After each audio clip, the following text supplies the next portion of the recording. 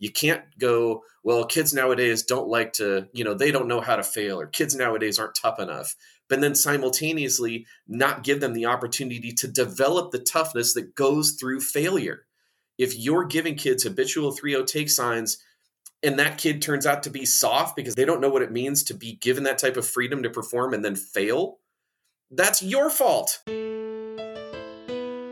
It's just kind of starting with that baseline and getting a good idea of like what we're starting with and then building that progressively from that point. Hey everybody, welcome back to the High School Coaches Club. I'm your host, Max Price. This upcoming week is the start of our school year, and I'm super excited to get back in the classroom and out on the field with my students and student athletes. I feel super refreshed and rejuvenated for another year, and I owe a ton of that to you, honestly. It's just been really special getting to connect with so many people through this endeavor. While you're here, it would mean a lot if you just took a moment to leave a rating, especially if you're listening on an Apple device. And be sure to head over to highschoolcoachesclub.com to sign up for the free newsletter and to grab your very own stickers to help support the show. Thanks for tuning in. And a huge thank you to Will and the gang over at Netting Pros for sponsoring the High School Coaches Club. In addition to the design aspect of facility improvement, netting professionals specialize in the fabrication and installation of custom netting, digital graphic wall padding, windscreen turf protectors, benches, cubbies, and so much more. Obviously, baseball and softball are giant markets for Netting Pros, but they have customers in football, soccer, lacrosse, track and field, golf, and just about any sport you can imagine. They're truly making facilities better all across America, providing high-quality products and services to recreational, college, professional, and of course what we all care about, high school, facilities, fields, courses, and stadiums throughout the country. You can contact them today by calling 844-620-2707, emailing info@nettingpros.com, visiting their website, nettingpros.com, or by checking them out on Twitter, Instagram, Facebook, and LinkedIn for all their latest products and projects. They're amazing, and they're improving programs one facility at a time. This podcast is also sponsored by Driveline Plus. High school coaching is about effectively identifying and communicating what athletes need to do to improve. Driveline Plus is a growing and ever-changing library of the best information on baseball player development. Members will find how-tos on different baseball technology and the latest research findings from Driveline's lab, along with inside access to Driveline trainers to make sure you can effectively coach your team. Plus, members also get the best discounts that you can find on Driveline training gear. Listeners of this podcast can get $25 off their first year of Driveline Plus by using the coupon code HSCC. That's the letters HSCC, High School Coaches Club, right? For $25 off your first year of Driveline Plus. Go to drivelinebaseball.com/plus to learn more. You can also find the link down in the show notes. This episode ironically features the director of youth baseball at Driveline, Devin Morgan. Oddly enough, and I'm being super honest with you here, the fact that this episode is sponsored by Driveline Plus is purely coincidental. I asked Devin to come on the show quite a while back to talk about something he's incredibly passionate about, and that's youth baseball. So no, he's not a high school coach, and no, he's not going to try to use analogies for sports outside of baseball. He'll stick within that realm. But this is a conversation you need to hear, regardless of sport, because it's going to help you improve your high school program. We all know that one of the major keys to success at the high school level is to have athletes that walk in the door as freshmen who have a strong foundation already. Having a solid youth program in your area, then, it's a necessity. So grab a notepad, listen in, and apply this knowledge to whatever sport you do coach. Even if that's baseball, maybe even especially if that's baseball. I promise you, it's going to open your eyes to some things you might never have even considered. So let's do it. I'm super excited. Let's dive in. It's episode 46 with Devin Morgan. All right, I'm here with Devin Morgan of Driveline Baseball. Thanks for coming on. Thanks for having me, man. I'm super glad to have you. And obviously, we connected on Twitter a long time ago. I think it was really early when you just came aboard at Driveline, and then obviously you've gone through a lot of phases since then, and your kind of job there has changed a little bit. Yeah, substantially. I mean, I came on in just kind of as an administrative and the operations manager role when it was just myself and my brother Colin Hetzler. We were the only two people in the customer relations department.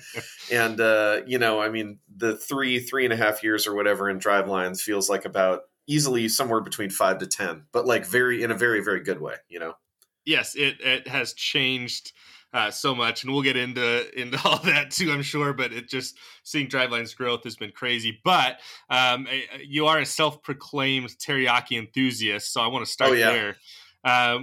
Of all the teriyaki places you've ever been, what's your number one?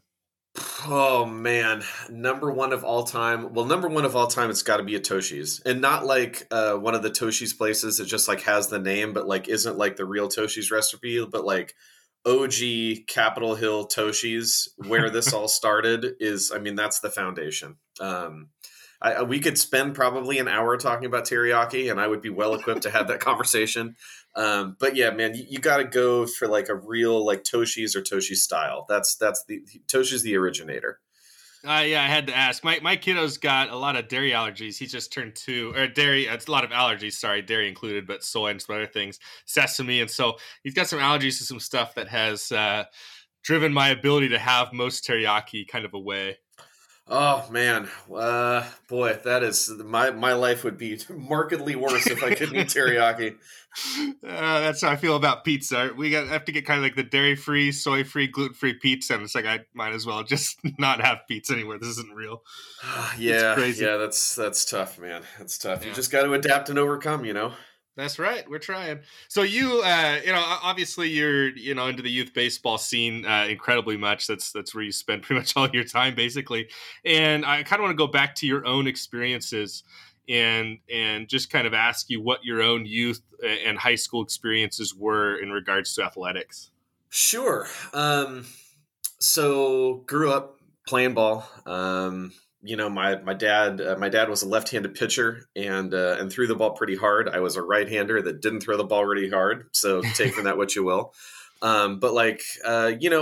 In so much as it matters, and in so much as like I even remember it because it's a long time ago, and my athletic career was never one of any like particular import.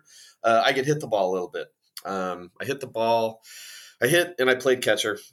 So when I was probably like 12 or 13, I got slid up to play with some older kids in just like the local rec league because, again, I'm very old and travel baseball wasn't really a thing in so much as it was something we were aware of in our community. So I got pulled up to play with some older kids who were, a year or two older than I was. And the head coach of that team was the same head coach of my soon-to-be high school baseball team. I don't know how far like deep down into the rabbit hole we want to get here, but sliding up into that team wasn't really the best social environment. And the coach didn't do a heck of a lot to stop it. And I get hit. So like I took one of the older kids' starting jobs, but then that kind of made things go socially even worse for me. And the coach really didn't apply a lot of support but man, that's how coaching was back then. Like, I don't want to, make it about him because some of that you just got to go through and you just got to toughen up. And I'm like not afraid to admit that as like a 13, 14 or 15-year-old kid, maybe I just wasn't tough enough back then. But what I was aware of is that like we were playing one time. This is right before like high school baseball tryouts.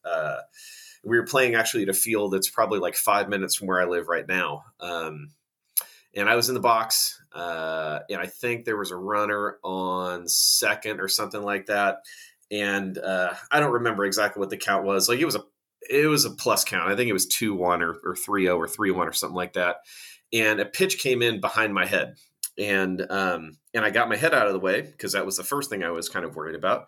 But I didn't get the bat out of the way, and there's a teachable moment there, right? Like you want to kind of number one, make sure you don't get domed in the head, and number two, like try not to wear a bad foul ball. Well, that's what happened. Ball hit the bat, so I go from like a plus count to either even or 3-2 or whatever. And as soon as that happened, my coach just starts like lighting me up from the dugout, and like I'm still actively in the box, Mm-hmm. And I remember kind of standing there and being like, man, I'm pretty sure this is like not how you're supposed to treat kids. Like it's not helping me any more so than just like, hey man, I didn't want to take that strike either, So I can't remember how the at bat resolved. I think I actually got on, or I think I got on. Eventually, I was coming back to the dugout at the end of the inning because I didn't come around to score. And then he starts like lighting me up some more, and I was just like, man, I'm kind of done with this.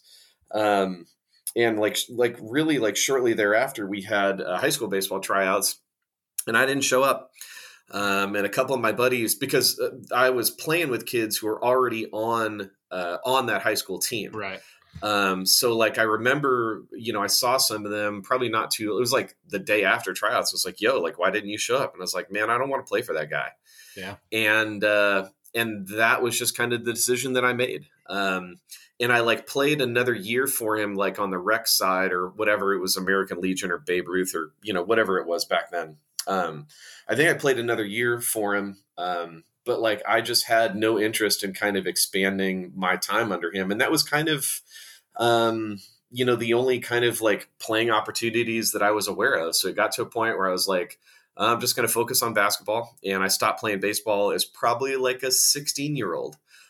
So you can infer from that what you will about kind of the passions that I have today about like trying to promote more positive coaching. Like, yeah, there's definitely a trail of breadcrumbs there, Well, and then obviously you end up at Driveline, and so it kind of resembles on a different scale what we've seen a lot of, where guys like Jason Ochart, who didn't play professional baseball, certainly wasn't a major leaguer, who ends up at pretty high level in Major League Baseball. Guys like Kai Correa, who played Division III baseball up here in the Northwest, and he's a bench coach for the San Francisco Giants. And I'm not comparing you to them, so don't feel like you have to do like a humbling sentence after this. But it's kind of that similar thing where we have a lot of people who are being in positions of influence now in worlds that in traditional days, someone would go to Devin Morgan and they'd look at his resume and they'd go, oh, I didn't even play high school baseball, so why would I listen to this guy? Right. And not to get like too hippy dippy about it within like the first 10 minutes of our talk here, but to a degree, this is the type of democracy that the internet brings about, right? Like it's not like we're very limited in just like one way that we can kind of stratify accomplishment and ability, right? We have a very, very broad lens. We look at all this stuff through, and it kind of just turns into like, well, what do you produce? Like what do you produce relative to everybody else? What do they produce? And what's your expertise? And by no means would I ever say that I'm a youth baseball expert. I've done this for like a decade of my life. I've poured my time and energy and effort into it because it's something I'm really, really passionate about. But it's very much like that learning paradigm where it's like, at the beginning of the slope, you're like, I think I knew everything. At the top of it, you're like, I know it all. And then on the backside of that curve, you're like, man, I know a lot of stuff, but I actually think I kind of know nothing. Yes.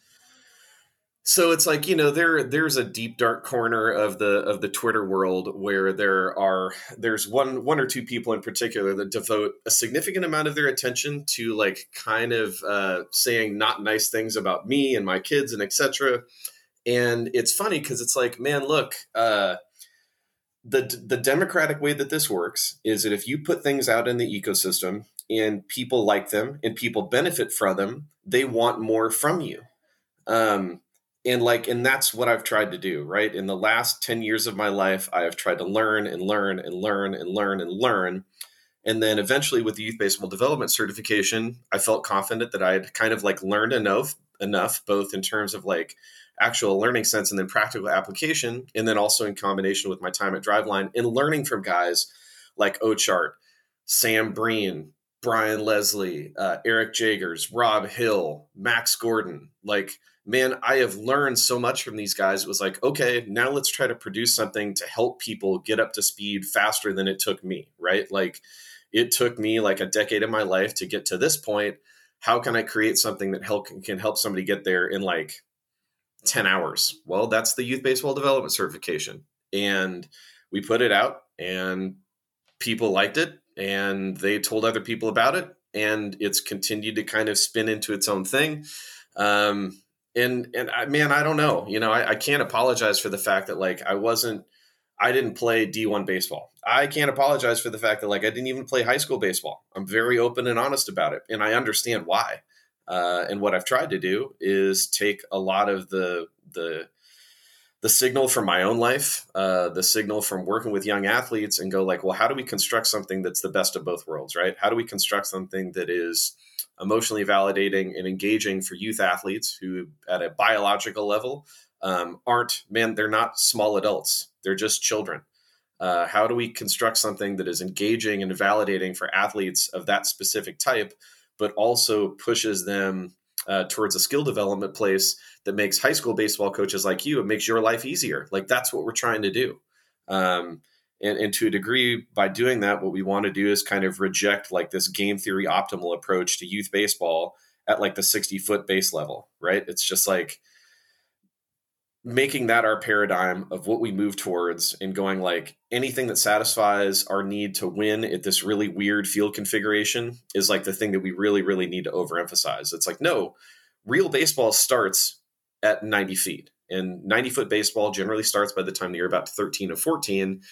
So if kids start playing t-ball at like age 5 or 6, how do we make the most use of our time over like the next 7 years or whatever that is to help kids get set up for success when they get in this gigantic transformation in play space? When you go from like a 7,000 square foot field to a 27,000 square foot field, you can't underestimate how significant that transition is. And to a degree, I believe that by focusing on skills at scale, copyright, that we're making that path of transition more viable, right? That's just, I think, a thing that we can do. Well, yeah, you go back into the idea of game theory and things like that. At youth baseball, obviously because of the field dimensions, because of I always think of like the ability of a catcher to, throw a baseball, someone to catch a baseball. So if I'm coaching youth baseball and I really want to win this baseball game, there are things I can do with my team to help us win the game. And the idea, and not to put words in your mouth, but the idea behind skills that scale is less focus on let's just steal bases with these little guys, let's bunt and have the other team screw up and make a lot of mistakes because they're 10 years old, 12 years old, whatever, and we'll score a bunch of runs and win. Getting away from that and getting more into let's focus on the skills that will scale. Obviously, like by the time they're getting to the 90-foot bases and whatnot, that they're going to have the skill set that's a foundation to build off of. Whereas for a lot of guys, a lot of youth kids, they get to that 90-foot deal and they're at a huge disadvantage because their previous coaches at the youth level were so focused on winning and making the other team screw up that they haven't had the same access to building foundational skills. 1,000%. And to put it in very simple terms, winning is not the be all end all when you're talking about like prepubescent, pre-high school children. It's just not. Right. And it's preposterous to kind of see it get treated that way. Right. Like we don't treat, math class that way. Like we don't. But what we do in youth baseball a lot of times, and I don't want to paint with too broad of a brush. Right. I think there's tons of men and women out there, moms and dads and coaches who do a great job of like living on both sides. Right. Teaching kids the importance of winning. Winning is important. I'm not trying to say that it isn't. What I'm saying is that you have to decide the degree to which you're willing to sacrifice developmental opportunities to pursue that objective, right? And you have to understand to what degree the strategies you use to try to win games at the 60-foot level is like the exact opposite of developmental choices you would make if you're trying to set up for a kid to be able to compete adequately in that transition to a 90-foot field. And you're exactly right. Basically in youth baseball, a lot of times a walk is a triple, right? Yes. Like yes. A walk is a triple, a hit by pitch is a triple, a bunt is a base hit. A walk is a triple because oftentimes between a combination of just like a lack of time to train catching as a position, right? Arm strength or the lack thereof, and just kind of technical inability to constrain the run game, a walk is a triple. It's just going to be a thing.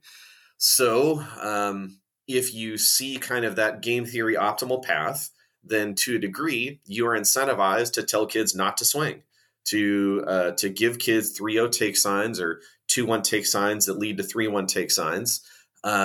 because you know that you're essentially like raising the likelihood of getting that base runner. If you get that base runner, it's highly likely that base runner is going to go from first to third, and then you're that much more likely to put a run in the books. Along the way, if you are just punting on like 3 or 4 different developmental opportunities, learning opportunities, that is a missed opportunity that you can't get back. And one of the things that we've kind of said repeatedly is just like, youth sports should be the lowest level of consequence, because there aren't that, Tim Corbin isn't signing kids at age 11, right? Like that's not, Yep. That's just not a thing. Nate Yeske is not like giving scholarships out to 12-year-olds. So if we understand that that's kind of the landscape, then it should give us the freedom to start to empower our kids to embrace these learning opportunities. Yes, I recognize that at the high school level, there is a time and a place for a 3-1 take sign or a 3-0 take sign. I get it, because the consequence level is different. The competitors are different. On the youth baseball side of things, what I'm trying to produce for you, Max Price, high school baseball coach, is a kid who's gotten 3-0 green lights in a time when there was very, very low amounts of consequence for whatever happened on either side of the equation if I give that kid the freedom to swing. And if by giving that kid the freedom to swing, that kid starts to develop an approach, and they start to develop an intent that is like, I am going to hit this ball really, really hard if it's hittable, because I open up the door for more positive outcomes when I hit the ball hard, because hitting the ball hard is good.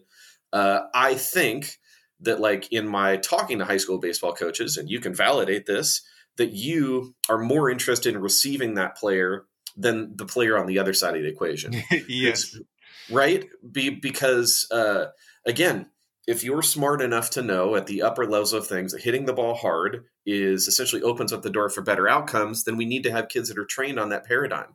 That means they start to develop an approach. And like, a lot of the olds, capital T, capital O, and people that like are very disparaging towards modern baseball, they advocate for things like this, right? They're like, well, we should teach hitting by hitting.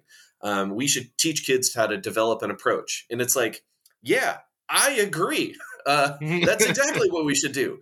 We should teach kids to hit by hitting. And what I'm trying to do is use data and other kind of information and technology to give kids context about what good hitting is. Good hitting is not practicing hitting low line drives that are just outs to either the second baseman or the shortstop. Good hitting is hitting the ball hard in the air. And I understand for a lot of people, when I say hitting the ball hard in the air, they freak out and they start blathering about launch angle and it's whatever. So fine. We're just going to talk about hitting line drives, because if I say that, it's safe and nobody's going to get mad at me. If you want kids that are going to hit line drives, then you need to empower them and train them to hit line drives. And what that is not practicing hitting ground balls through the 4-hole. What that is not essentially like habitually giving kids 3-0 take signs because you don't trust them. It's embracing these type of learning opportunities and letting kids grow through them. And it's not to say that they're always going to be successful. If they were successful all the time, then it's probably too easy. It's giving them freedom, embracing the fact that there really are no negative consequences. And if there are negative consequences, which is that kids don't like to lose because it makes them feel bad, as an adult, I should be prepared to provide them with context to understand that it's okay, right? This is baseball, man. The sport is not predicated on batting like 800 or above or you're a failure. Like the old saw, right? You hit 300 for 10 years and you're going to be in consideration for the Hall or whatever. Like that means you're failing 7 times out of 10. But that means you're really able to like maximize the value of those 3 times out of 10, where you get something that you can put a really, really good swing on, or sometimes you just have to adapt and put a bad swing on, but you still hit the ball hard enough to produce something that is valuable. If you want kids to get to that place, as far as I can tell, the most optimal way to do that is that when they're young, embrace these type of opportunities. Like you can't go, well, kids nowadays don't like to, they don't know how to fail, or kids nowadays aren't tough enough, but then simultaneously not give them the opportunity to develop the toughness that goes through failure. If you're giving kids habitual 3-0 take signs and that kid turns out to be soft because they don't they don't know what it means to be given that type of freedom to perform and then fail, that's your fault. Well, and with the freedom to fail part, and that's something that in terms of creating practices that also reinforce that is a huge part of what I know a lot of high school coaches are really working hard to do, and I'm sure it's working on the youth side as well. But when we kind of transition to the idea of practice designing for youth sports, and I know a lot of the coaches listening are obviously high school coaches, but one of the values of this conversation, I think, is across all sports, is that ultimately as a high school coach, most of us are deeply entwined with the youth sports world that's going on around our program, because obviously when kids get to us, like you've mentioned, we want them to have certain skills. And so as a high school coach, I know one of the bigger parts of my job in regards to youth sports is helping train coaches of those youth sports, of those teams that we have. And so one of the inevitable parts we get to is practices and how to create practices for youth teams, how to build in this idea of freedom, how to build in failure as well, because they need, like you're talking, they need to understand how to fail and be okay with it in the sense that it's going to be okay. And so when you're kind of sitting down to design youth practices, might look a little bit different for you than what some people are used to. What types of things are you trying to build into them? Man, that's a great question. And it really kind of depends on when, right? Yes. And the tough thing that I know that a lot of high school baseball coaches have to deal with is just they don't have enough time, right? In Washington here, the WIAA, high school baseball starts next year on February 28th.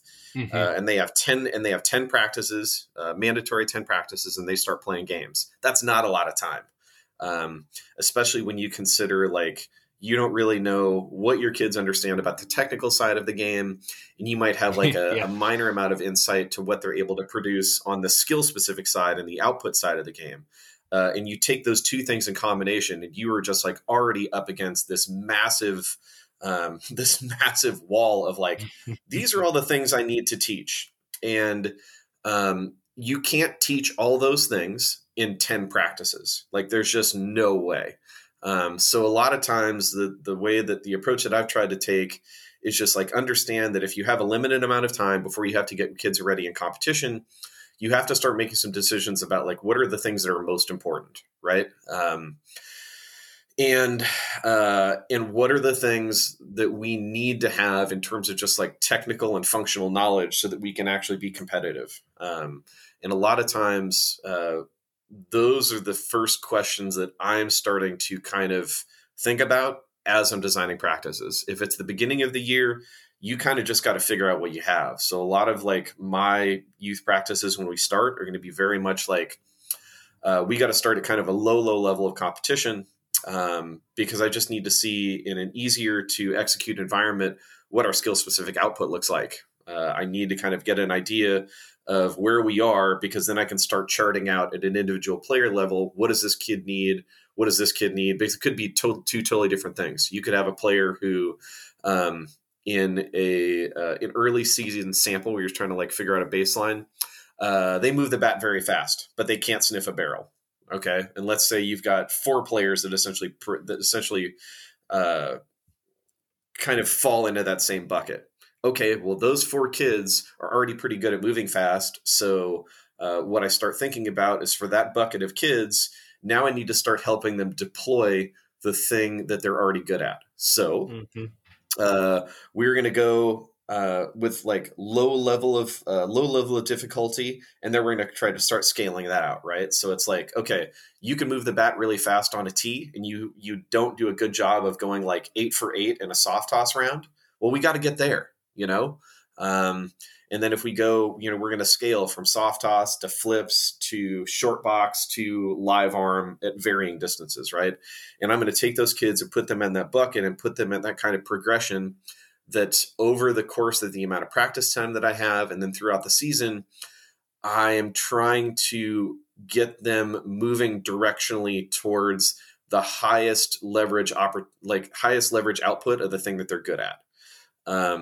You could also have some kids who just don't move fast. Okay, well, again, your path is going to be if you're a kid that doesn't move fast, but you find a lot of barrels, okay, well, let's just help you design practices that are revolving around helping you move faster while we maintain the thing you're already good at. Um, it's just kind of starting with that baseline and getting a good idea of like what we're starting with, and then building that progressively from that point. But you can't kind of go to an ultimate, like, you can't follow that into like this carnival style implementation of the game of baseball, because we still have to play, right? We have to play a game, and every inning there are going to be 3 outs, and we want to try to get those 3 outs as like quickly as possible to Yep. minimize the work on our pitchers, to reduce the likelihood of runs being scored, etc. So you kind of have to do this constant balancing between what do you need to do on an individual basis, throwing, hitting, fielding. What do we need to build in the team in kind of like the same functional sense? And then how do we, again, like help kids get ready for competition? Because at the end of the day, even with those kids who are kind of in these different bucket, right? A kid that moves fast, but they can't find barrels, kids that find barrels, but they don't move fast. As we get closer to competition, and this is like that when thing, right? We want to design practices that actually resemble competition. Um, so what that isn't is going like, well, we're only going to do like, I mean, I do a lot of underhand flips with my son and my daughter when Yes. we're just hitting on a field, because it's mostly just like, let's have fun and hit the piss out of the ball. Sorry, let's have fun and hit the ball really hard. And that's okay, right? And man, they get more technical instruction with guys that are way smarter than me at Driveline. When they're working with me, we could just have fun and hit the ball hard and like try to hit it into the forest. That's a Yes. perfectly fine training objective.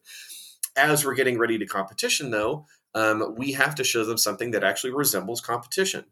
So, in a facility, one way that I can do that, if I have access to technology at Driveline, well, we're going to sit on the iPitch, right? And that iPitch is going to show you these really disgusting sequences of like fastball, two-seamer, slider, disgusting curve. Like it, man, we can make hitting training really, really difficult, and difficult in a way that mirrors what it is in competition. Um, if I was trying to do the same thing on a field and I don't have the budget for an iPitch and all I have is like my arm, well, we're going to do a lot of short box, and it's going to be really firm short box. And I'm going to start trying to throw in different pitches, and I'm really trying to attack. I want them to see what it looks like when there's a person on the other side of the equation who really wants to send you back to the dugout with a frown on your face. Like that's what competition looks like. So we need to have our practice start to resemble that. And there's a bunch of different ways you can do that, whether that's reducing time, which is a lot of times you can do by either reducing distance or adding velocity, increasing difficulty in terms of like the challenge level, right? Like if I know that we are going to face some, lefty that's like super, super gross, then maybe I'm a little bit offset on the mound because I'm trying to show them an angle that looks a lot more like competition. Or maybe it's the other thing, right? Maybe it's some righty who's like low 3/4 and he's got some really disgusting slide piece. Well, maybe I'm going to slide a little bit more to the right side of the mound, and I'm trying to attack in a way that resembles competition. So does that answer kind of the question? Yeah, it definitely does, and Okay. Okay. it's a perfect answer. One thing that you mentioned there a couple times was kind of technical instruction, and kind of makes me think of the mechanics side of it. I know all sports have various levels of mechanical instruction. I'm not sure any sport, maybe golf, I don't know, quite reaches the level that baseball tends to have, both good ideas and sometimes maybe some misguided ones. But I know I think Chase wrote, if I remember right, but there was a recent blog post I think Driveline had Yep. about swing flaws, especially in young athletes, in terms of how it might not be as big a deal as you think, because it might just be kind of a temporary solution. Can you kind of give us like the surface level, like what is he talking about there? Sure. The surface level thing is to understand that the swing broadly, oftentimes it's an expression of some sort of like compensatory movement, right? My swing is generally going to be a combination of what I perceive cognitively, right? Like how do I read the ball? Where do I pick it up? And when and where do I think I need to swing to find a barrel, right? Like you can't kind of discount the cognitive side of things. There's also like the physical compensation, right? Which is how well is my body able to move to attack different types of pitches, right? There's a lot of guys who struggle to hit the ball on the outer third and like specifically like low and away. They struggle to hit that ball hard. Why is that? Well, if you can kind of discount a lot of the cognitive side of things, it could be an issue with stride direction, right? It could be an issue where the direction of my stride is literally like pulling me off from being able to hit that ball with authority down and away. It could be an issue with postural control, right? Like that I don't do a good job of like holding a good hip hinge, which allows me to put my barrel in a good place to kind of hit that low and away pitch. Or it'd be some combination of maybe both of those things, right? And maybe there's also cognitive process to it as well.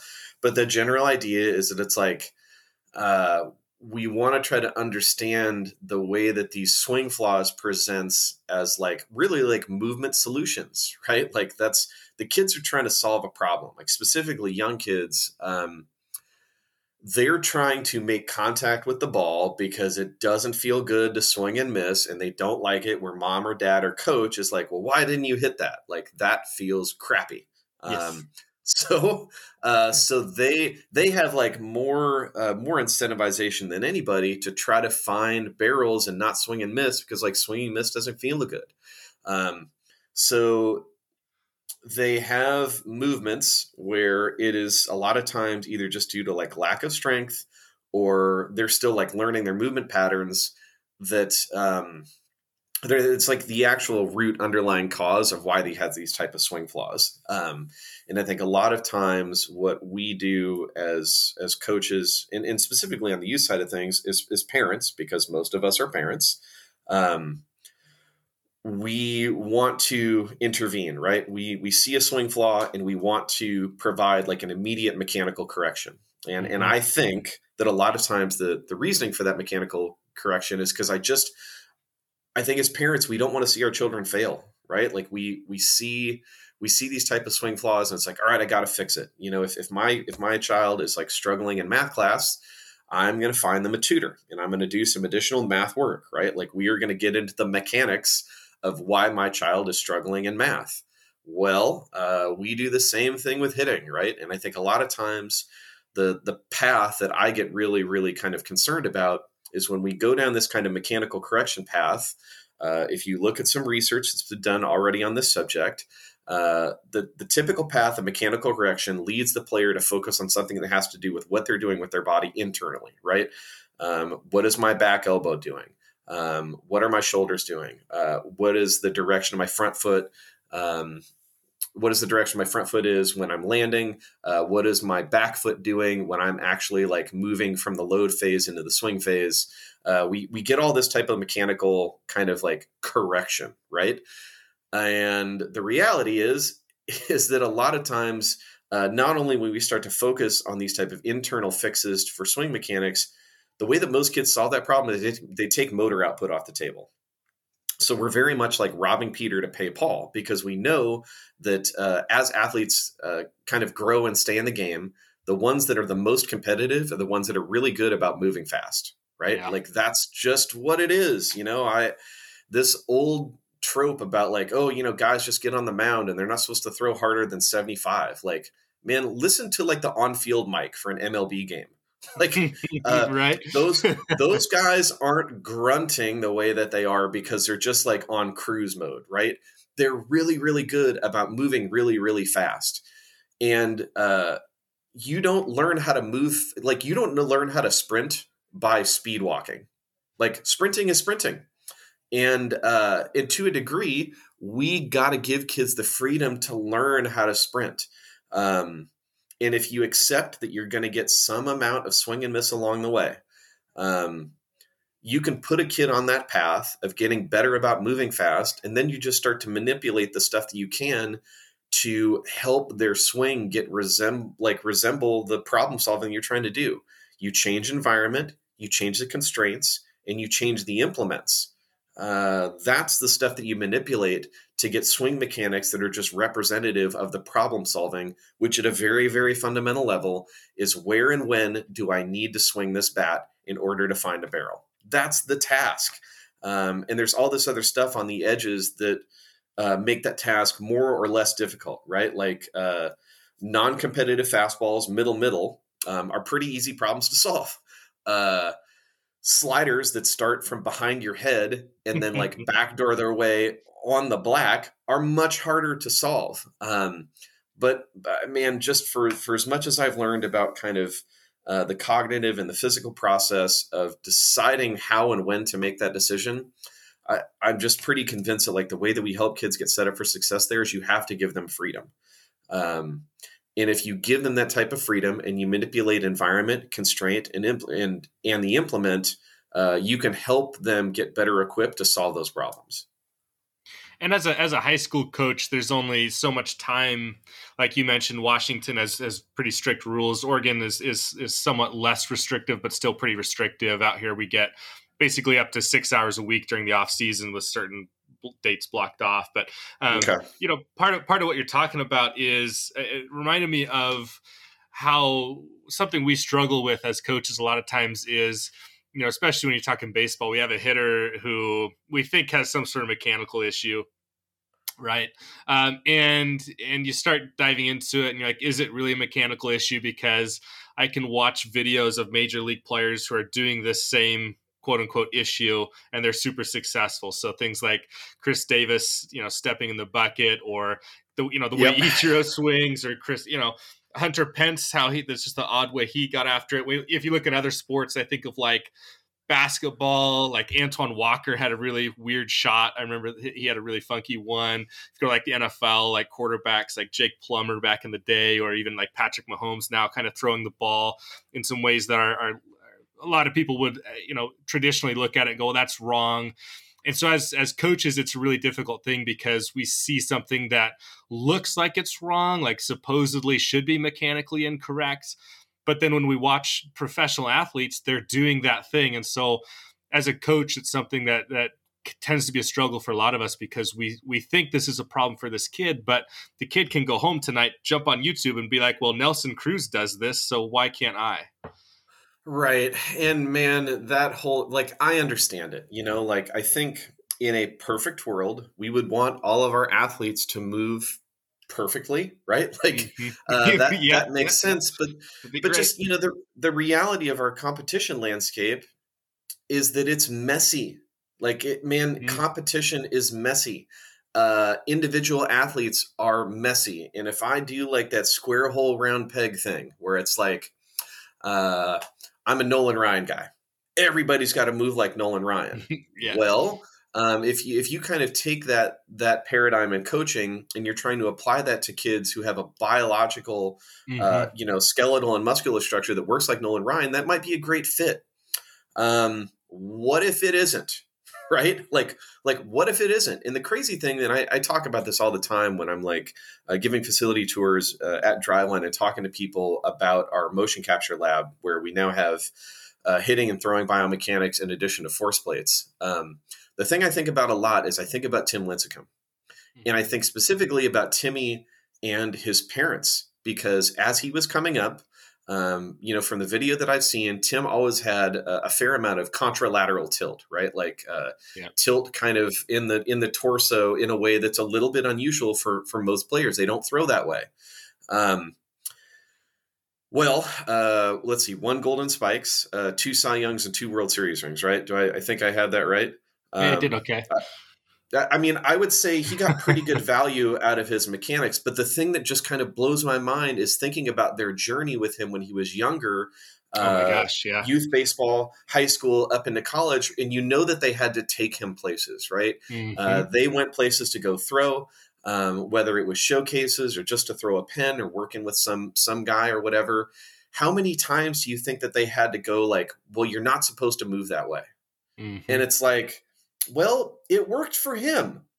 So to what degree are we really even equipped to kind of make those conclusions? At Driveline, when we bring in guys, high school, college, and pro, we put them through this type of assessment. We try to understand their biology, understand their first production, understand their mechanics, but also understand their outputs, because you have to understand all of those things in a very like clear and transparent way before you can really, in our opinion, before you can really start kind of putting them on a path to increasing performance. You have to understand the athlete holistically.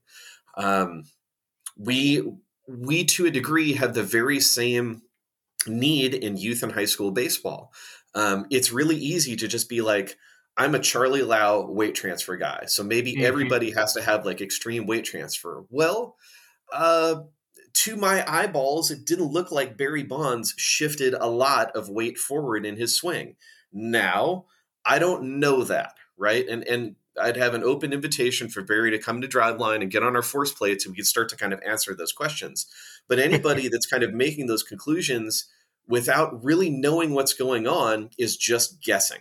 And if you're really serious about improving player performance, man, guessing is not good enough. And the crazy thing is like we have the same kind of need for understanding on the youth baseball side. You know, I got in some stupid Twitter argument with Brian from New Jersey last week because Brian from New Jersey decided, apropos of nothing, that my kid shouldn't be able to hit the ball hard because he has a pretty big leg kick. Brian. Here's the deal, man. My kid is 12, and number one is a broad caveat. I don't care. I care much more about the fact that he has fun and he hits the ball hard, and that's it, right? I just want the kid to love baseball and ideally be set up with a set of skills that make it more likely and viable for him to continue in the game. That out of the way, man, for as long as my kid has played the game, he's found barrels. And for as long as he's played the game, in competition, he varies the degree to which he has kind of a leg kick relative to the velocity that he faces. So I'm sure that my good friend Brian looks at that and he's like, or, you know, whatever these other guys that love to just kind of get on people with literally zero context, or they can like creep my Twitter account, but then conveniently miss all the in-game footage I post of him hitting, which is curious, but whatever. Man, the kid just adapts. And I'm not saying that my kid is the best 12-year-old in the country. I don't even care. I wouldn't care if he was. But in so much as it matters right now in competition, he's trying to hit the ball hard. And I talk to him all the time. I talk to my daughter all the time. Like, what's your goal? What's your intention? They're just trying to hit the ball hard. And their movement solutions that they deploy are representative of that task. And I trust that they will make these adaptations as necessary relative to their level of success, right? Like, if they start to struggle and fail, then they're going to have to adapt and find a different way. Up until that point, though, why would I change? What, your kid can't hit 90 or 95 with that type of leg kick. All right, well, he's 12. And I get that, I get the kids are throwing harder and harder nowadays, but I'm pretty sure 90, 95 is a little bit on the horizon, right? I'm not worried about that problem right now. So again, it's just man, you really got to understand movement in baseball. It's a representation of all of these things, right? It's where you are on a biological level. What is your intention? What are you trying to achieve? And then specific to the hitting side, because it's just so messy, how do you need to adapt relative to the incoming pitch? I did this stupid thread a week ago, and I pulled two homers that we saw at a Mariner game. One was Mitch Haniger way, way, way over his front foot, right? He got fooled, but adapted, had enough bat speed to hit the ball over the fence. The other one, now I'm going to blank on his name. Rangers kid, last name Garcia. Really, really good. Is Osvaldo? Is that his name? Oh gosh, this is gonna kill me. But anyways, he hit a homer that was 435 feet or whatever to left center. The pitch basically should have been on a tee. It was framed that it was just in a perfect place to hit it there, and he had a perfect swing. Adolis Garcia. Gosh, there we go. Yeah.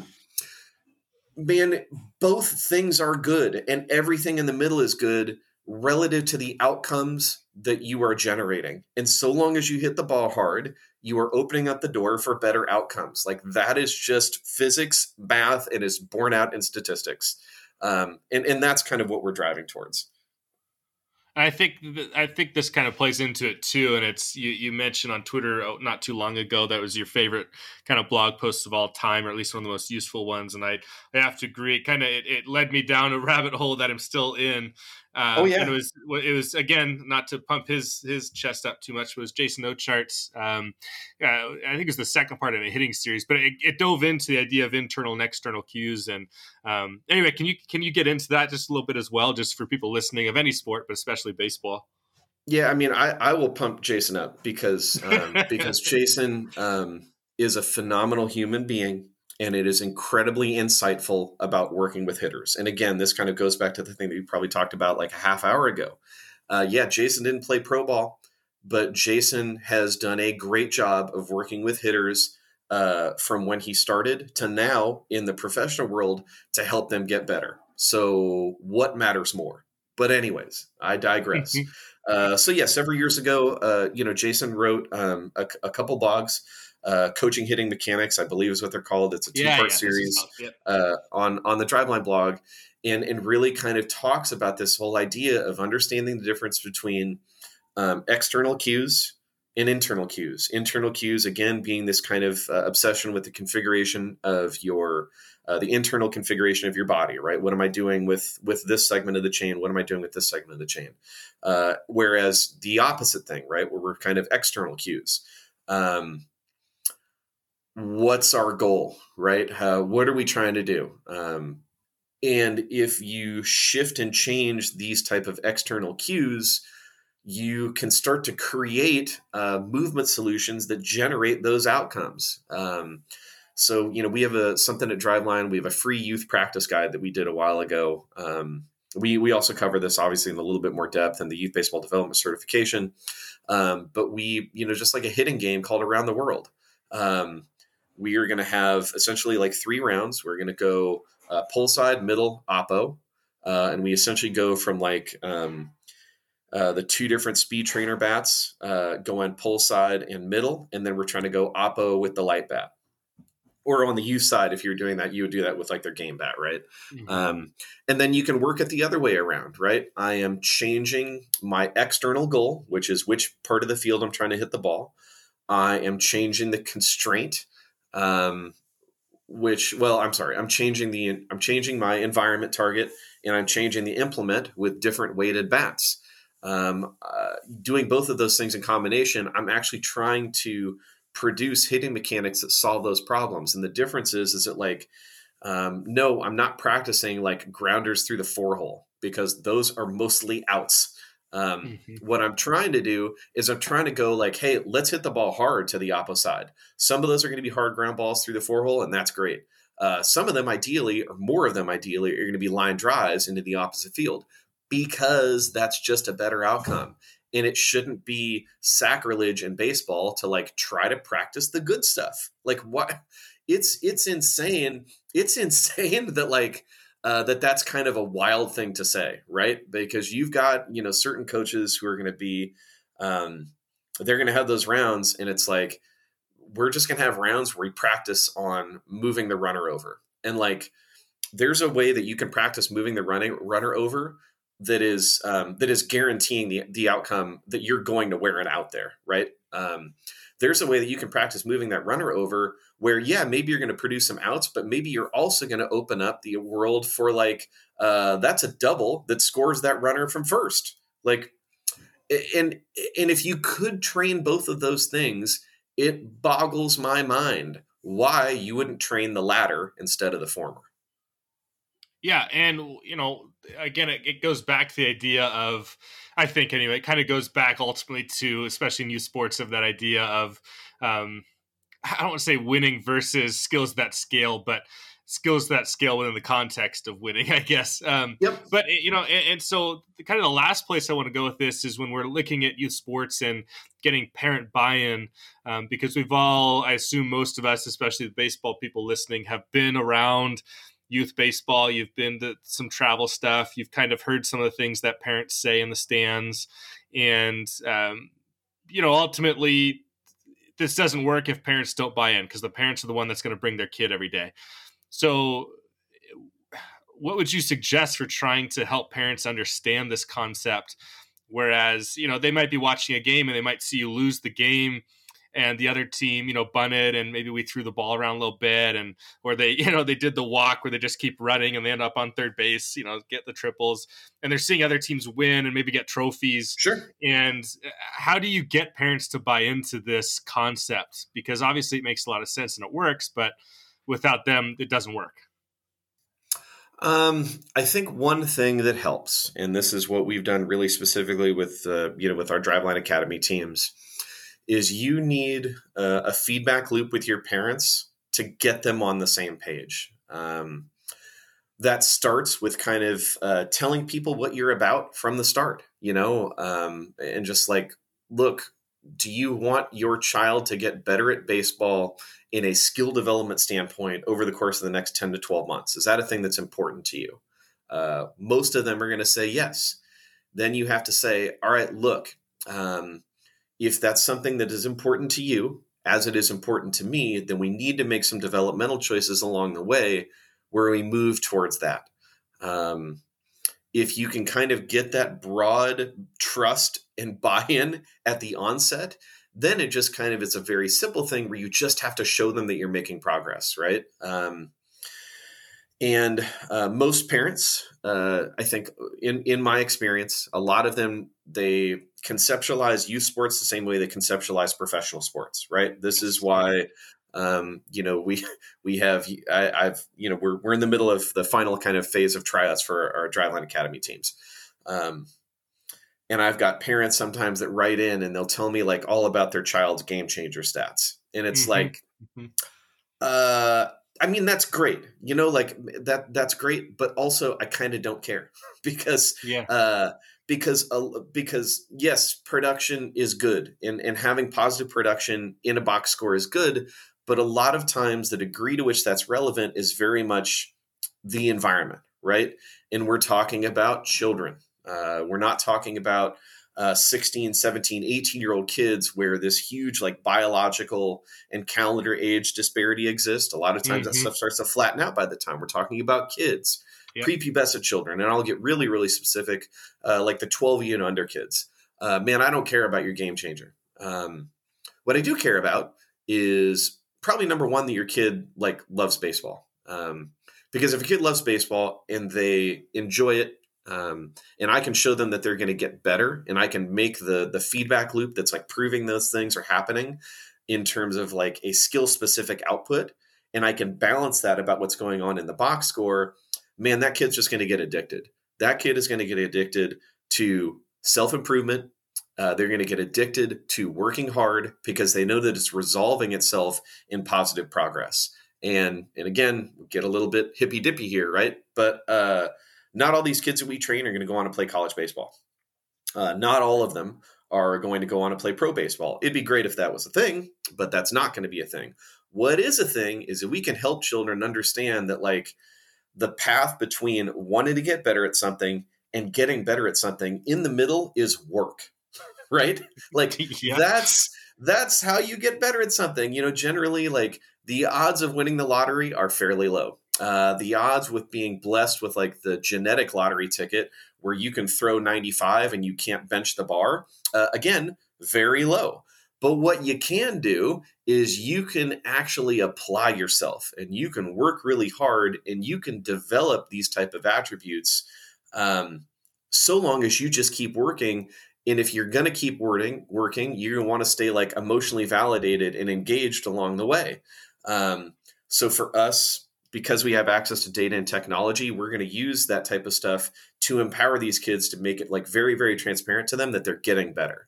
And for parents, I think if you involve them in that loop, you can start to get that same type of buy-in because they see that their kids get better, right?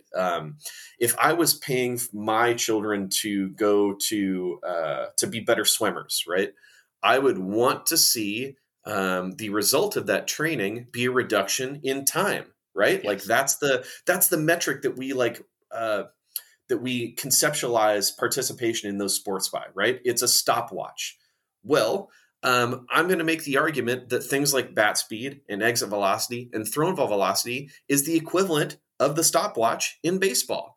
And yes, I have 9-year-olds that we track their velocity. Why? Well, because I want them to know that they're getting stronger and that's resulting in throwing the ball harder. I want them to see that progress because it makes them feel good, right? Like kids like to know that they're doing better at something. And on the other side of things, I also, when they're pitching in game, I'm tracking velocity because I want to monitor for fatigue, right? Because that's the other thing I have zero tolerance for is like these really stupid arm injury issues that just happen because like little Timmy goes out there and he's like throwing 50 and then he's throwing 48 and then he's throwing 46 and then it's 43 and then it's 39. And like, man, that kid is fatigued. There's enough research out there that draws a pretty direct correlation between fatigue and risk of injury. Well, then how am I going to start to observe for fatigue? Yes, I can trust my stupid old eyeballs and hopefully I'll do a pretty good job. But the other thing that I can do is I can just set up a pocket radar. And I'm not giving the kid that type of feedback. I'm just using it to help my coaches make better decisions about roster management. And like, you know, that nobody in the swimming world is like, we should ban stopwatches. Like, you know, in baseball, very often it's like, well, you shouldn't have kids get, throwing in front of a radar gun. Really? Because in my program, we have things like a hybrid day. And a hybrid day on the throwing side is a low volume and it's a low intent day where we're just kind of building in some movement patterns, but we're doing that in kind of a low intent way. If you come in and like you throw a 450 gram blue ball and the fastest you've ever thrown that thing was like 45 miles an hour, and you come in on a recovery day and you throw it 46, that's some immediate signal that goes to the athlete that like, hey, I'm going to downregulate a little bit because I know that today's goal is like a 50, 60% day. I'm trying to teach kids to coach themselves. I'm trying to help kids to learn the difference in RPE, rate of perceived exertion, between like a 90% day and a 60% day. I want them to learn how to move their bodies. And the stopwatch or a radar gun or exit velocity is just a way that I can include them in that type of feedback process. Well, and it's also, to be honest, it's fun for kids. It's almost like a video game. Right. Like, man, you know, you can't put your finger in the dam to stop the fact that like, this is how kids grow up nowadays, right? Like when I was a kid and I was playing for the high school baseball coach that I really, really didn't like, my life revolved around baseball and YoMTV Raps and like comic books and I guess girls. Like that was my life. That was the extent of it, right? These kids nowadays are very much similar, but like when they're interfacing with the world, whether that's school or recreational games, they're getting this type of data, right? Like they get assessed in the classroom and they get scored and they understand, like in Washington, we have these, these assessment tests or whatever, and they understand like every year they're going to go through that process and they get scored, right? If I woke my son up out of a dead sleep and I was like, hey, what's your level right now in MLB The Show? I guarantee you he'd be able to tell me. He'll tell me his level in MLB The Show. He'll tell me his level in Fortnite. He'll tell me his level in Call of Duty or whatever it is that he's playing. They understand this stuff, right? And like you look at the way that they deliver this, Fortnite's going to roll out a new season. And within that new season, as you develop your level, right, which you get by playing the game, you get rewarded for it. They get hooked, right? That's why it's hard to pull these kids off of these games. We can send some of the same signal in baseball, right? The difference is that like ultimately you still got to get between the lines. You still got to try to win a game, right? And we're never going to move away from that. Winning most of the time is good, right? A lot of times we kind of get in the weeds about like what we're doing to win. But again, we've kind of covered that a little bit. Outside of that, there's this whole other world of context that we can give to kids. If you have access to data and technology, we can talk about things like tracking bat speed in game and incentivizing the development of that over the course of the season. If we don't have access to technology, we can look at things like I'm tracking just hard hit balls, right? And I can observe that, I can track it, and I can incentivize it for my kids. We can talk about high intent swings in the box, period, right? Like, how many high intent swings did you take in today's game on hittable pitches versus how many high intent swings did you have on Sunday, right? And I can find data in this world that is either relative to technology or just relative to stuff that I can see with my eyeballs. And once I measure it, now it matters. You measure the stuff that matters. And if I include not only my players, but also my parents in this stuff, and I give them some signal and some context and some feedback that's outside of what they're going to see in a Game Changer scorebook, I believe that I can drive that engagement and that positive emotional validation thing that's going to make a kid want to keep playing baseball. It's almost the opposite, or the same kind of thought of when a kid like hits a blooper and gets to first base, and you're like, well, it's a line drive in the box score. It's kind of that same concept of it's training kids and parents to see, and coaches, frankly, to see that a hard hit line drive that gets caught, and maybe 5 feet in front of the fence. That is something that maybe next year that ball is going out. And so right now we can chalk that up as a win. We took a high intent swing. We crushed the ball. We got the barrel to it. We're just not maybe quite strong enough yet. Maybe there's something on the chain. Maybe we'll figure it out as we get older.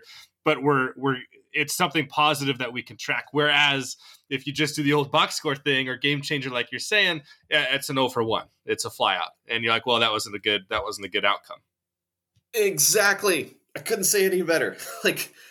Several years ago, I think my kid was 10.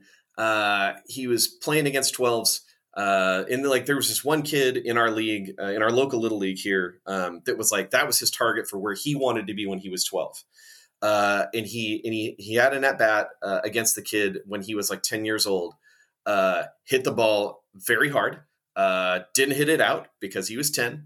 But probably hit it 170, 185 or whatever, hard in the air, right? And he came back to the dugout and he was upset. And I was jumping out of my shoes excited because I was like, dude, you won. You won that engagement. And I understand that it's not going to be reflected in the box score, but you found a hittable pitch. You created a fantastic outcome, the best possible outcome that you could get relative to that competition, relative to your total amount of output, and you won. Mm-hmm. And the question is, as it relates to youth sports, and specifically as it relates to youth sports as a vehicle for preparing kids to play on a 90-foot field, what plays, right? What plays? Hard grounders through the infield, through a youth infield that is just generally not that great about turning ground balls into outs. Those are really, really productive on a 60-foot field. Mm-hmm. Much less so once you get to 90. What is the stuff that plays more when you get on a big field?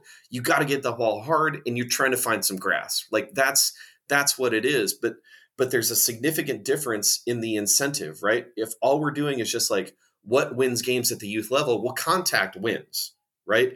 Contact wins. If you put balls in play, you're generally going to get on base. And again, a single or a walk or a hit by pitch is a triple most of the time. That doesn't work on 90-foot baseball most of the time.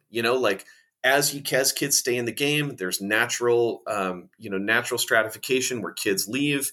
The kids that stick around are the competitors who really want to be there, and they're generally better. So this game theory optimal approach that was very, very valid in a previous competition environment, it doesn't scale. And Jason Ochart had a great story about this that he's told, I think, on a Driveline podcast, talking about, I believe, he was a contact guy. He was a contact guy and utilized his speed. And he got to I think his first college practice, hit the ball hard. It was just boom, looks like it's going through the 5-6 hole. I'm going to get up in first and take a turn towards second. And he's 2 steps away from the bag and it's smell you later. And he's like, wait, what happened? That's a base hit, for sure. And I might be looking to turn 2. And it's no, the level of competition accelerates greatly the longer that you stay in the game. If youth sport is the lowest level of consequence, and we know that there's this gigantic change in environment, what are the choices that we're making now that not only maximize engagement and the opportunity to win and be competitive now, but also puts us on a path where we're competitive later too? Because there is a significant difference in those type of choices that gets resembled in terms of your individual coaching, your team practices, the way you kind of schedule out practices longitudinally, And again, the things that you value, what do you measure and what matters? And if the only thing that you measure is your win-loss percentage, man, you are missing the forest for the trees. And I agree completely. And the same thing kind of exists on a smaller scale at the high school level as you go from the freshman to the JV to varsity. It keeps scaling, kids keep getting better. And so we have that discussion a lot with our younger guys of, this is the goal. This is what we want you to be able to do. And you might have times that in the box score, they look unsuccessful as a freshman or even at the JV level. But ultimately, this will pay off if you stay the course. Will win. So you might lose games. I remember one year, it was my first year as a coach. We were playing. It was in the summer, and the other team beat us by, I'm not joking, like 20 runs.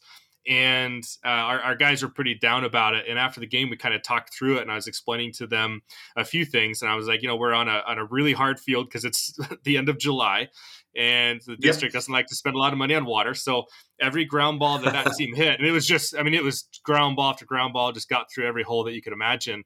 And I'm like, and we're meanwhile, hitting flyouts, and guys are seeming down on it. And I told him, I promise you, if you stay this course and you wait a couple years and see where you are and see where the guys on that other team are, you're going to be really happy with what you're doing, because I am very confident that we're doing the right thing and it's going to pay off. Just because it didn't pay off today in this one environment is not a reason to evacuate from it. And I think that's something really important for kids to know. And obviously, as you're getting the parent side, for parents to know too. But anyway, Devin, I loved having you on. I somehow am like only 300 miles south of you guys and still haven't made my way up to Driveline. So someday maybe I'll actually finally do it. But before I let you go, I want to hand the mic over to you one more time. And just, if there's anything that we didn't get to, or any parting thoughts or advice or any stories, doesn't matter. Just hand the mic over to you one more time. Oh, sure. Well, one of these days, man, you get up in this area, you let me know. We're going to give you the VIP tour through the Bat Cave and the whole deal. I've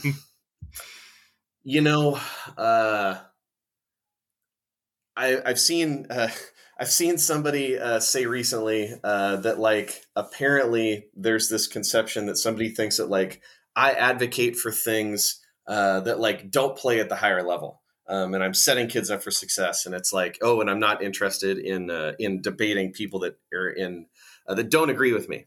I'll put this really bluntly: if you don't agree that, like, for 12 and under youth baseball, the thing that matters most is for kids to have fun, and then I don't have, man, we can have that conversation about kind of implementation and tactics all day long, because that's fair. But, like, you got to understand what that really means.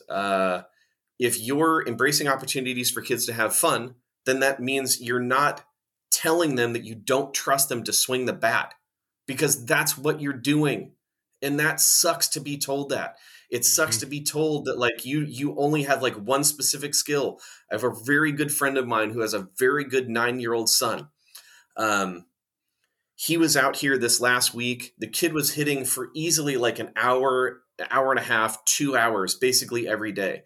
He is a 9-year-old that just, like, loves the game, and he really wants to get better. And my buddy texted me. They went back home and they had, like, a tournament, and the kid just got, like, the automatic bunt sign every AB over the course of this tournament. As adults, and specifically as coaches, right? If you do it right, your parents, but also your players, most specifically your players, trust you. And what you say about them, and to a degree, the decisions that you're making about kind of how competitive they are, which play out in these type of decisions, man, it carries a lot of weight. And there's a very specific path between going, like, I love you and I trust you, and I'm okay with you embracing the opportunity for success, even if it means you might possibly fail. There's a big difference between that and going, like, I don't trust you. And that thing, I think, feels worse. I've seen it. I've been around it, and it doesn't feel good for them. And I think ultimately, what this all comes down to is just, like, what type of choices are you doing are you making as a youth baseball coach that are empowering to kids to keep them staying in the game? And look, man, if you're like, hey, we're going to bunt on this team because that's going to be part of our arsenal, like that's great. Okay, fine. I've been a very no bunting guy, but I also understand that like if you're a youth coach who wants to balance those two things, that's fine. I sure hope that you pair alongside that some type of additional context or feedback to that kid where it's like, I'm not going to take the worst hitter on the team and stigmatize them and be like, this is the one tool you have. Because if you have every kid on your team from your 3 or your 4 hitter all the way down to your 9 do bunting, then sure, that's, that works. What I have seen, unfortunately, all too often is the opposite. It's stigmatization, and it is sending a signal to the kid that you don't trust them as the coach. And if you do that over and over and over, what do you think is going to happen? At the beginning of our year last year, we had an indoor tournament in February, and we're playing somebody, and there was one kid on this roster who it was like the first 2 or 3 times through the order, bunt, bunt, bunt. Yeah. Comes back around, it's like a bottom of the 6th inning, bases loaded, 2 outs. The kid bunted on his own. And it was like right back to the pitcher. Our pitcher got it, threw it, out, game over. They have the kid doing penalty sit-ups in the dugout afterwards. Oh my God. And it's like, look, man, what did you tell that kid? You told him over and over and over and over that I don't trust you to do this, right? And then you actually need them to just find a way to put something hard into play to score that run. And this was like 9U, man. If you just make contact, it's basically a base hit most of the time.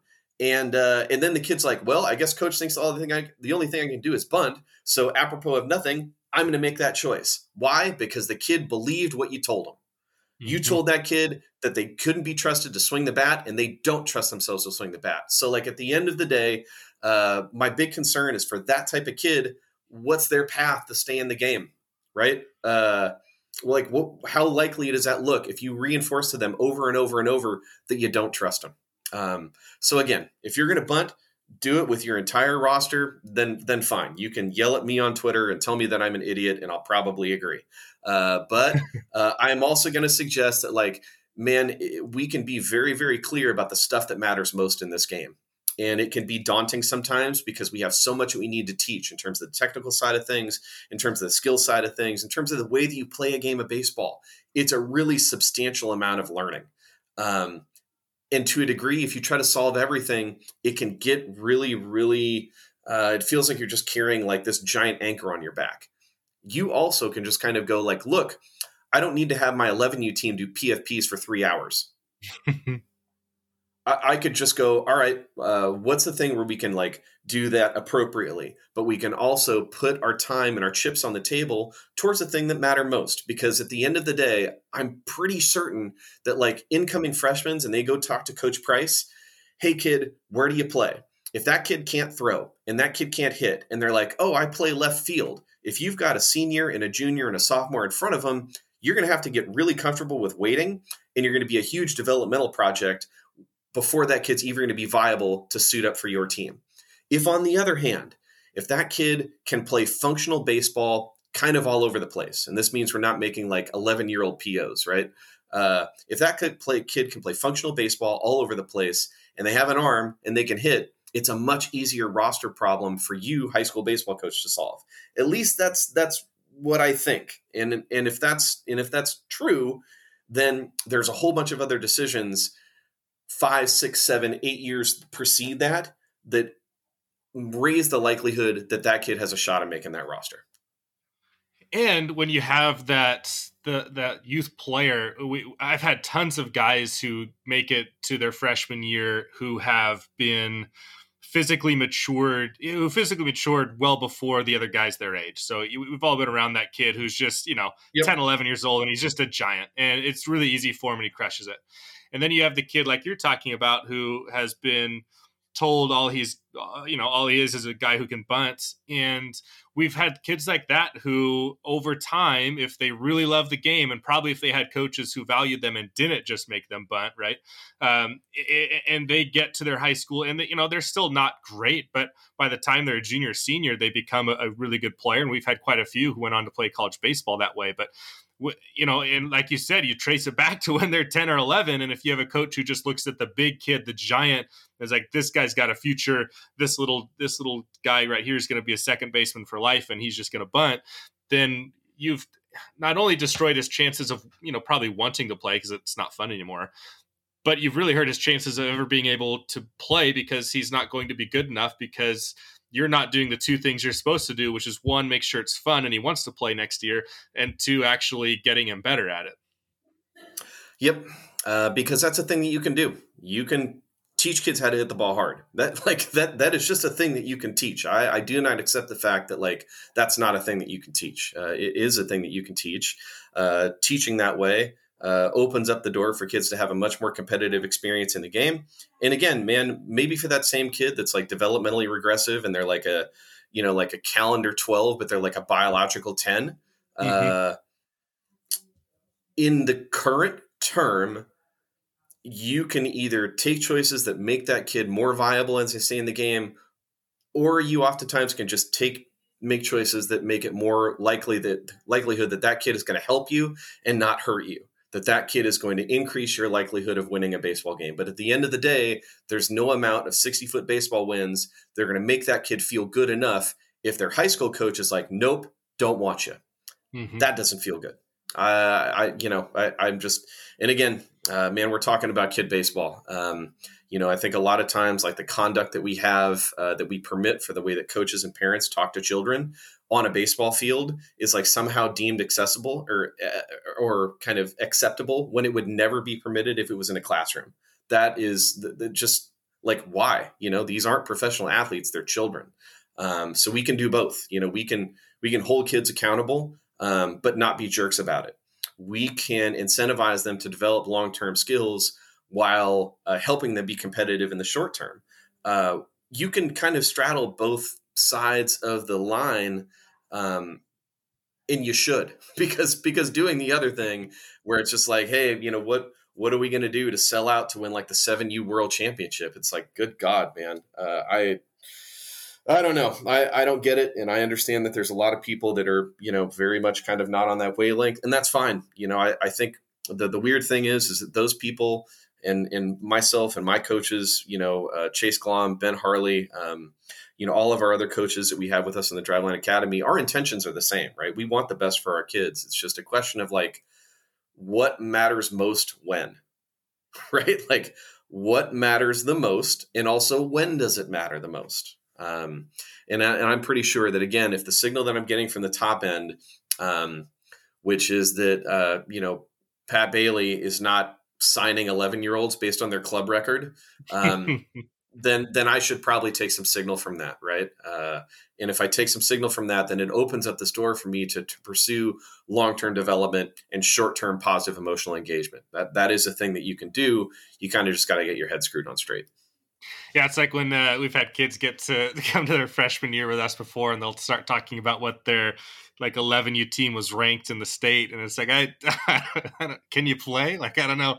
It's that same sort of thing. But Devin, I love what Driveline does. Obviously, you guys have been doing amazing things for quite a while. Seeing the growth has been really cool, and the fruition, but especially the youth side and the the chance that you've had to kind of become this leader in youth baseball, as much as you say you're not an expert, but you are. And it's been really special for a lot of us to have the opportunity to hear somebody articulate so clearly what we need to do with youth players. So just appreciate you a ton. And it's just, thanks so much for coming on.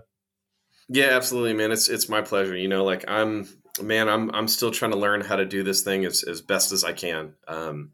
And I constantly reevaluate and kind of think about how and why I think about these things, because if I didn't, then I'm not doing right by my kids. It's not the whole reason that we train with data a lot of times, just to hold ourselves accountable. I can't say that we're really good about developing players if I don't track it. And I got to hold myself accountable to that standard, because we're talking about young kids who are young enough and naive enough that they have that crazy dream, right? I'm going to play in the show. Yep. And they're 9 to 19. And as you get closer to the 19 range of things, sometimes the actual physical reality of that changes.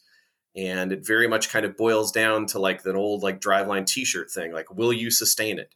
If you're 18 years old and you throw 72 and you're like D1 or bust, well, look, man, that's probably not going to happen because somebody lied to you for like the last 8 years of your baseball life.